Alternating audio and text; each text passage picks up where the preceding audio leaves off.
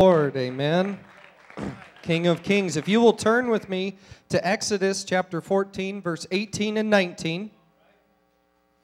And as we go there, verse 18 says, "And the Egyptians shall know that I am the Lord, when I have gotten me honor upon Pharaoh, upon his chariots, and upon his horsemen." And the angel of God, which went before the camp of Israel, removed and went behind them. And the pillar of the cloud went from before their face and stood behind them. Praise the Lord, you may be seated. Has God been mighty for you? Amen. Has He been mighty for you today? Praise the Lord. What a mighty God. Pastor Herring, if you could pray over service real quick, please, sir. Oh, holy and mighty God. Wonderful, Lord. I thank you, Jesus. God, please guide us. In Jesus' holy name. In Jesus' name, amen. Praise the Lord. Praise God high and mighty. So in this setting of Scripture, we see where the Israelites have now left Egypt and Pharaoh has come after them. They find themselves in what I would see is a very difficult place when you first look at it. They have got the Egyptians on one side and a whole bunch of water on the other. They have got, in the physical sense, in what they can see, no way out. And they make that feeling very evident, as kind of becomes a habit through the wandering. They complain to Moses and they say, because there were no graves in Egypt, you've brought us here to die. But that was not the case. We know that. In verse 18, as we read, the Lord said, "They will know that I am the Lord when I have gotten honor upon them." I'm paraphrasing. And if we look at that word honor, there are a multitude of Bible dictionaries. One being Brown Driver Briggs is the title of it. Some of the words used in description of honor are heavy, weighty, glorious. Part of the Strong's definition is glorifying to glory, I believe is how it is written. So he is going to get glory. Everybody that hears about it is going to know that God is God because of what He does to the enemies of Israel. Praise the Lord. Psalm 24 and 8. It is, when I just feel inspired to say amen, it can overcome me. I could not begin to understand the mighty feeling of inspiration when this came all over the writer. Who is the King of glory? The Lord strong and mighty, the Lord mighty in battle. What a verse. What an overcoming verse. Amen. And let's look at some of that. If we go to Revelation 17:14, He is Lord of lords and King of kings. The Lamb overcomes them in the end. Amen. John 16:33, He has overcome the world. He says, "But be of good cheer. I have overcome the world." Jesus, God, robed in flesh, has overcome the world for us. That is a King of glory. Amen. Joshua 10:11, God blessed His people. They were fighting with swords, but He still killed more with hailstones than with the blessed swords of His people. God blessed His people and still did more than that. Amen. What a God of glory. What a mighty King. Amen. In 1 Samuel 17:51, He used a shepherd boy, David, to kill a giant. Amen. And that's amazing. We all know that story, but what an incredible view to look at that from afar, to see a giant and a little shepherd boy, and the giant falls to the ground. Amen. 1 Samuel 14:6. Jonathan, thank you. Jonathan, inspired, says, "There's no restraint to the Lord to save by many or to save by few. He can save by whatever means He wants to." Amen. And He provided sacrifice on the ark. He put every living thing that was needed to repopulate the earth on the ark, and still put enough on there for the sacrifice first when they got off of the ark. Amen. God will always provide enough for the sacrifice and then everything I need for the rest. Amen. How awesome He is. Paul and Silas were delivered from prison because they prayed and praised. Nothing but God brought them out of there. And he overthrew Sodom and Gomorrah like that. That's a pretty mighty act. A little less exciting or joyous maybe than Paul and Silas getting out of prison, but what a mighty act to destroy 2 cities like that. But in my life sometimes, unfortunately, the enemy tries to make sure that God doesn't always look quite that mighty in my situation. If we look at a couple of examples, in 2 Kings 18:33, the Assyrians are out yelling and saying, there's no way you can withstand us. We've defeated all these other gods, all these false gods, but they weren't giving them credit to be false gods. They were just saying, we have defeated all these other gods. Don't bother following Hezekiah. We're going to kill you, or you can come serve us. Those are your options. That's all the enemy's given them is 2 options, die or join us. 2 Kings chapter 6, Elisha and his servant are surrounded by the enemy. And his servant's going, what are we going to do? We are surrounded. I think that was one option. We're going to kill you. And then 1 Samuel 11, the Ammonites had come against Jabesh. And Jabesh came out and said, can we make a league with you? We don't really want to get destroyed. And the option was, yeah, but we're going to poke all of your right eyes out as a reproach, as an offense against you, as a mark saying that you had 2 choices, die or get marred and permanently seen as a victim of us. And life seems to present me with those options a lot. It really does. And unfortunately, I have to admit that more times than I want to admit, since I've been living this new life, I have not been a victim of circumstance, but I have allowed myself through rash decision-making when I'm presented with one of 2 options to more or less become a casualty of my own decision. I thought the circumstance only gave me A and B. And so I chose one of them.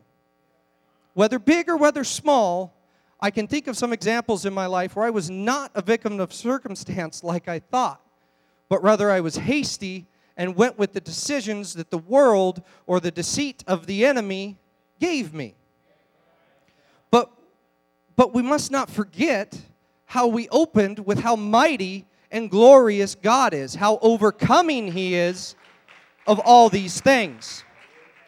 We don't have to choose between continuing in an addiction or fighting horrific pains and misery of withdrawals. God can take that. God can get rid of that.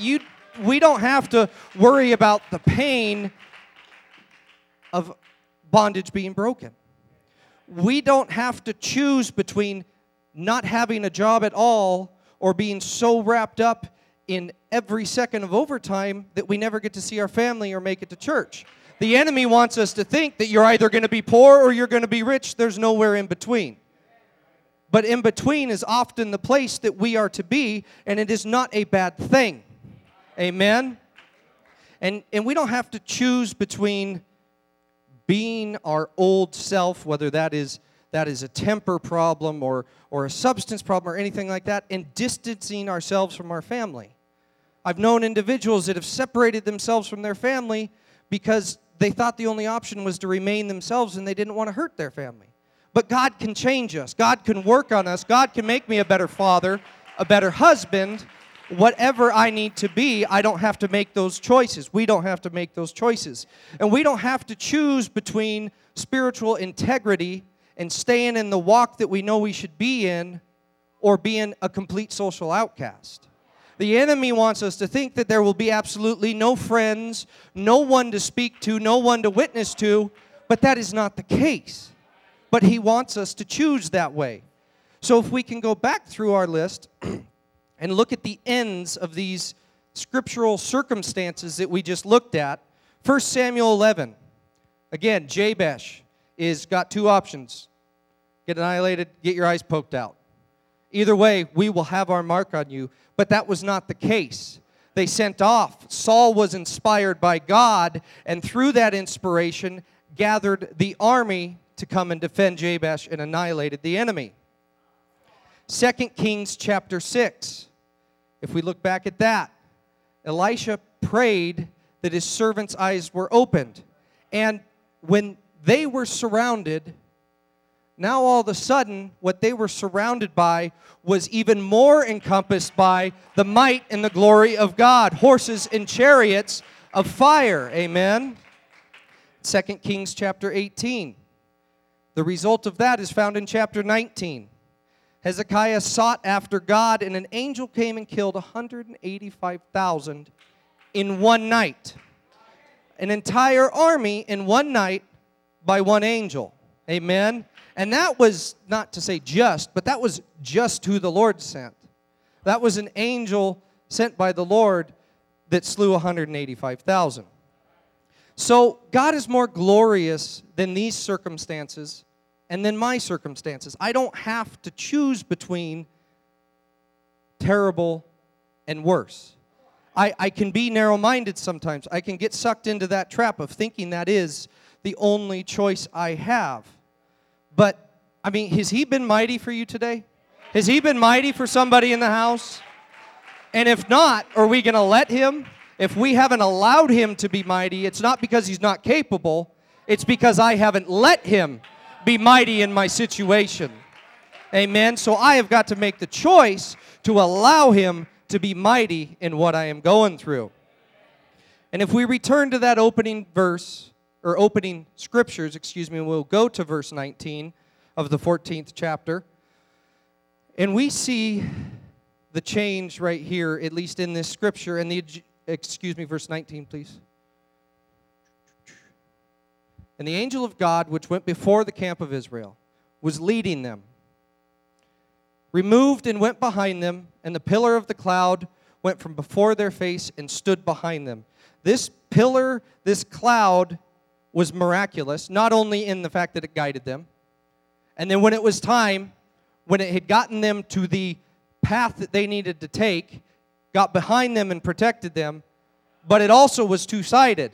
It was dark on one side and light on the other. Amen? God will come against our enemies while shining on us. Praise the Lord. Praise God. He is mighty. And when He gets behind us, and that's the amazing thing about God. He can be in front of me and I can be following Him. And at the same time, He is behind me, protecting me from what I'm going through. But what an awesome example. When He gets behind His people, He says, okay, this is the path you take. And this was the choice. They said, okay, we're taking that path. Had they gone down the shoreline? Who knows? But they took the straight and narrow path. God said, go this way. And the awesome thing is, when they took the straight and narrow path that He decided for them, He used that very same path to collapse in on the enemies of God, in on the enemies of His people, and defeat them. So don't settle on an option that the enemy has given us, or a deceitful option, or just sinking into defeat, if you will, because it seems like there are only 2 or 3 or 4 really bad options. Make sure that we take the time to pray. Make sure that we take the time to declare how good God is, because if we look at it, the walls of Jericho did not fall and then they shouted afterwards. No, they shouted before, amen. Hezekiah prayed first.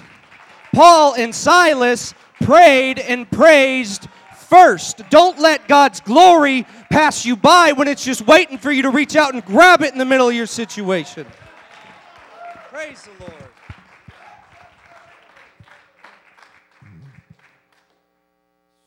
Timothy's where I'm looking at with you tonight. 2 Timothy 4, Brother Anthony, thank you. Amen. And I could have given this title to Brother Anthony. I say this respectfully, as he was going through the numerous stories and applying them to our life. I could have used my title for his lesson tonight. Not that you needed my title. I'm just telling you what was going through my mind as you were talking. 2 Timothy chapter 4, verse 10. The Bible said, "For Demas hath forsaken me, having loved this present world." Did you hear that? This is Paul the apostle talking. "Demas hath forsaken me, having loved this present world, and is departed to Thessalonica, Crescens to Galatia, Titus to Dalmatia. Only Luke is with me. Take Mark, bring him with thee, for he is profitable to me for the ministry." And my title, the reason I said that, what I did, Brother Anthony, my title is one of those stories. This is just one of those stories, all right? Somebody say, "In Jesus' name, you may be seated." They say, and I know it is true, that life often imitates art. That often we see things that are uncovered in a play or in a story or in a situation that we wrap our mind around, but we see it fitting somebody else, and the more the story unravels, boom, a light turns on in your personal life, and you see yourself standing as one of the characters of the play. They say that in many artistic stories, you can find yourself, if you look hard enough, in the demonstration of one of the characters. Maybe you see yourself as the villain or the hero. Maybe you see yourself as the victor or the loser, the good guy or the bad guy, the passive one or the powerful one, the gloomy or the cheerful, the visionary or the defeated, the revolutionary or the political conformist. Maybe it's the rebel, but sooner or later, if you pay attention to stories in life, whether they're fiction or nonfiction, they say that we can uncover our own personality in the details of characters. I believe that to be true. Well, this is one of those stories that comes with very few details. We're supposed to, with the theater of our mind, unravel where we fit in the height of these two men's character, Demas or Luke. Somewhere, Brother Mike, in the middle of their descriptive testimonials, we see ourselves. One of the few details we are given is that there are two men in the same exact environment. It's namely an environment of revival with the great Apostle Paul as the pastor, the mentor, the apostle, the leader. Don't you know that Paul, there we go right there, some water, and my lips won't stick together so much here. Paul was powerful man of God, used in great, thank you, sir, apostolic ministry. Say it with me, Paul was powerful. And he is the one speaking, he is the one authoring the thought that my mind's trying to wrap itself around. Are you still with me tonight? So one man's name in this story, a few details, is Demas. Demas means popular. Imagine that. He forsook Paul because he loved the present world more than he loved the private world of Paul's powerful ministry.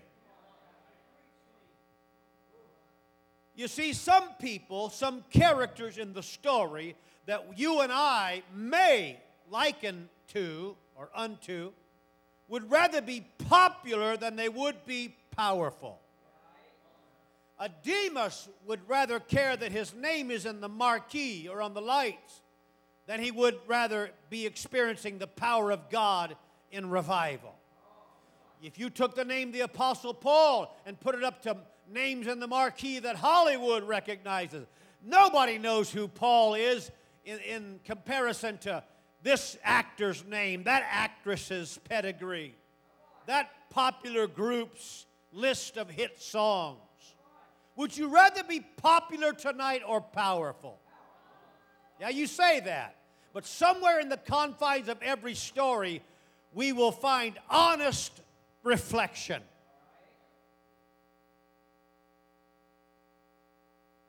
Demas bailed on Paul for one reason and one reason only. It wasn't that Paul scolded him too often.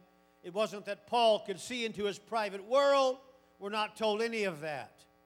We're just told that Demas forsook Paul because of a strong attraction to the world inside of him. I say this in respect and love for you tonight. Is that where you find yourself? Longing to be recognized, longing to be looked at, longing to be lifted up, longing to be marqueed. The Bible said in Romans 8, verse 6, to be carnally minded is death, but to be spiritually minded is life and peace. Life very frequently imitates art. The other man's name is Luke. Luke means laborer. Now, there are two names put between Demas and Luke, and they're pretty nondescript, at least in the present context. We're supposed to have our eyes and our mind wrapped around what begins with a story and what ends with this story. Demas, Paul initially highlights his story. He's a lover of the world. But how he ends the story is a man named Luke, and Luke means laborer or light bringer. Do you know that 3 and 9 of 1 Corinthians says, we are laborers together with God. You might call yourself a revolutionary, but if you're a divider of mankind, then you can find your personality, your fit in life, your self-made fit in life in Demas and not in Luke. Demas was a lover of the world. He caused division in the circles that Paul walked in. Paul said we must go from here to there. Forget what you need and let's put the cause of common good ahead of us. Demas said, no way, man. They know me over there. I'm the supervisor over there. People know who I am over there. When I'm in Paul's environment, I'm just another face.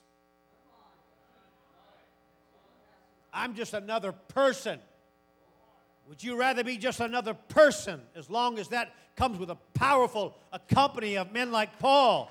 Or would you rather be known, an isolationist, somebody out there that's seeking popularity? Here you have it. You have two men in one environment with very few details other than that. Our minds are supposed to fill in the blanks of the details. Paul didn't say, Ron Herring, now you make a choice here. But Paul left so much opportunity for me to fill in the blanks in the subject. He just said this about Demas. He forsook me because he loved the world. But Luke was the man I'm going to use to bring Mark back into my life. Demas, he forsakes and divides, and Luke gathers and acquires and builds up and brings more. I don't know. Maybe I should just close up here tonight, all right? Maybe I should just stop. One of those stories. It's one of those stories where we see our own reflection shining in either of the camps. Oh, we won't admit to wanting to be popular. Oh, heavens, no, we would never admit that. No way. We would never admit to a personal jealousy when Pastor Herring chose Brother Carlisle as Father of the Year this year, when inside, no one knows but God knew. Inside, you're thinking, he didn't choose me. That ticks me off. Oh, go ahead and laugh if you want. Go ahead. I'm in the spirit whether you are or not tonight. I know it. And see, only true reflection tells you what you need to see and hear. That's why the Bible's referred to as the mirror of the soul. Well, every time you look at it, you might be wanting to find something to accuse another from in the Bible, but you'll see your own reflection one way or the other. One man's name is Demas. It means popular. And when the push came to shove, he said, Paul, it's been nice.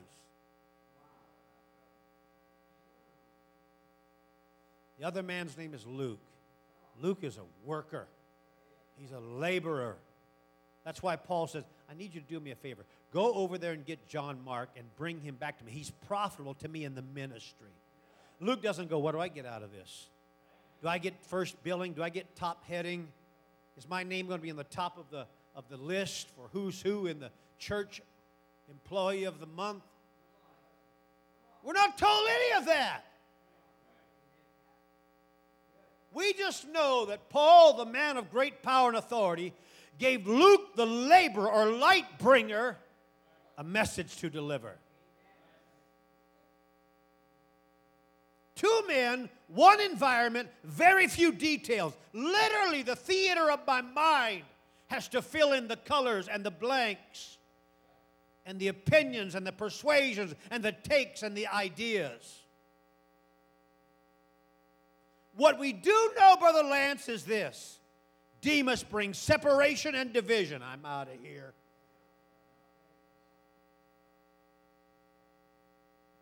Luke brings togetherness through work. Luke adds to the flock by labor. Demas separates and breaks down the flock because of his popularity ambitions. And Luke builds up the flock because he's obedient and just wants to work for God. He just wants to work for God. We're not told Luke wants recognition, acceptation. We're just told that Paul says, go get Mark. Can you see yourself in either of these two men? Can you see your reflection in a strong personal ambition in either Demas or Luke? I'm not asking you to stand up and admit anything. I'm just trying to communicate to your soul right now.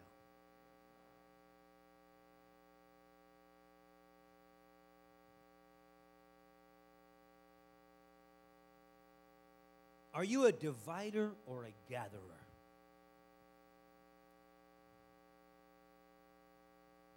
Are you one that brings division everywhere you go in your family, on the job, in the community, on the Little League baseball team?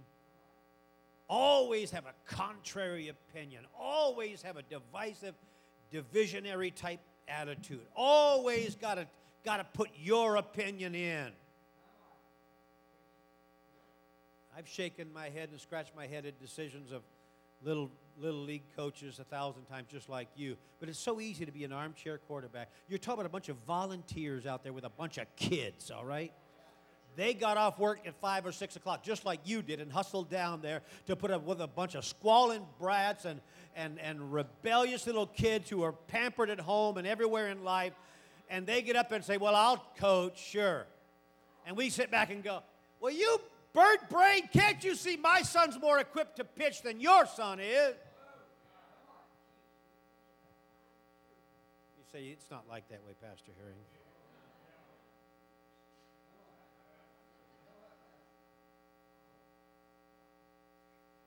Demas always got his 2 cents worth in, thinking that his opinion brought him more popular opinion in the community, perhaps. Luke just said, what is it you need me to do? What was that you told me? And his first thought was just work. Work. Work. Work. Work. Some people always check and see if they're going to sing a song.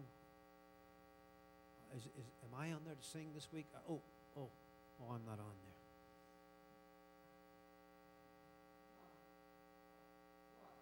Others don't even have any.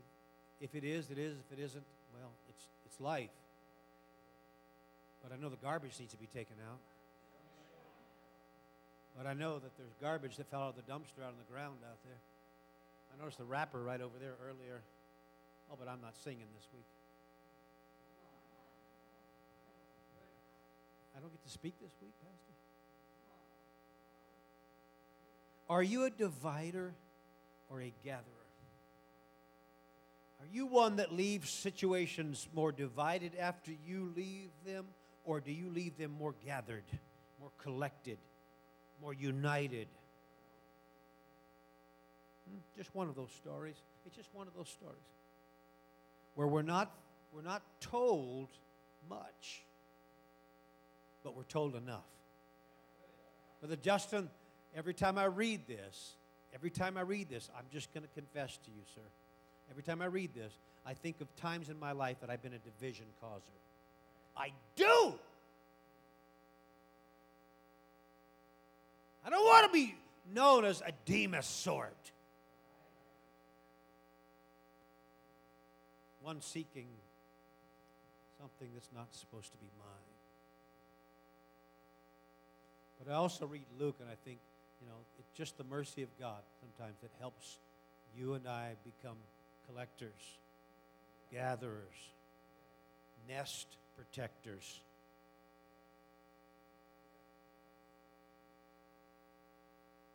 I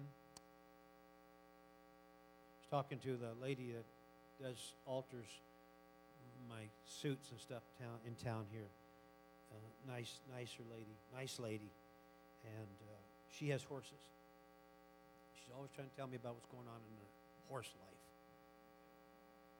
And of course, I'm trying my best to be interested. I am interested. I love horses. I don't know anything about them. I don't own any, but I love them. I will stop often on Farm Loop Road and just look at those horses in the field. They're just amazing creatures to me. But Brother Larry, she's telling me that anyway, there was a baby born a couple of months ago. I don't know what the time frame is, but it's been all this summer. And she's going through the process of weaning the baby off mom. And I'm sitting there, I'm thinking today, just size my coat up, would you, here, so you can take it from a 42 to a 40, please. But she's going through every process about the struggle, the family struggle of infant breaking away from mom. And she's talking about how it's so powerful, the bond. And you have to force it for their own good in the future. And I asked her, I said, I don't want to be philosophical, but I said, that in the western part of the United States, they still have herds, and herds of wild horses, Brother Larry. They just roam the desert. They're wild. Nobody owns them. And I said, what we force sometimes in captivity, a.k.a. the weaning of a colt, is what they call them? I don't know. Yeah, whatever it is. I said, surely nature teaches them that in the wild, right? Because there's thousands of horses in the West that they don't have a trough to go feed in every day. They feed in the wild. They live in the desert. Yeah, and so nature will teach them sooner or later. But her point she made to me was that, yes, but I know that this is going to cause a stronger bond in that horse family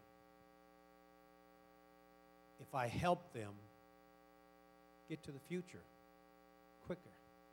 That makes sense or not? I'm trying to say is this, that even though nature will do it eventually, we have enough knowledge to create that better healing environment. It sounds like it's divisive and divisionary, but it's one that's necessary, is what I'm trying to say, for the betterment of the population of that family, etc. I'm not trying to tell you there's sometimes it's better to be a divisive, divisionary person, not in the kingdom of God, unless someone is trying to be divisive, then we have to divide our fellowship away from them. Right? Right? It was Solomon that said in Proverbs chapter 6, he talks about the 7 things that God just deplores. And the last thing God hates is he that sows discord among the brethren. You can paint all the rosy flower child 60s pictures of God being nothing but love and mercy, but God hates some things. He hates some things. And one thing he hates is division causers. Pastor Herring, you're making that up. Read your Bible, Proverbs 6:19. 16 through 19. He hates division makers.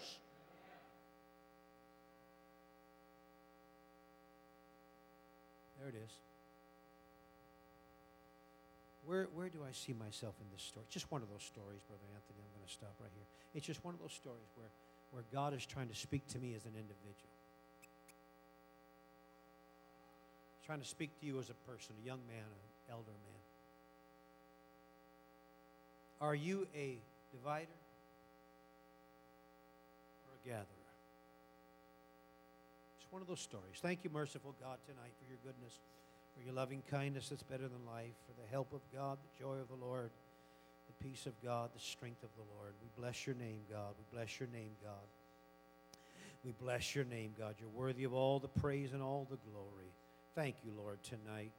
Considering my soul, remembering my life, helping me, God, along the way. Forgive me for ever dividing anything that needed to stay together. Forgive me, God, for ever being double-minded and causing division anywhere that my feet have stepped. I give you all the praise, God. Make us gatherers. Help us to be accumulators of unity, accumulators of the mercy of God, bringing and building and helping the kingdom of God to be more. Give you all the praise, Lord. Give you all the glory, Lord. Be seated just a moment. Just play softly, if you wouldn't mind, softly. Comments, questions, thoughts, ideas, regards, concerns?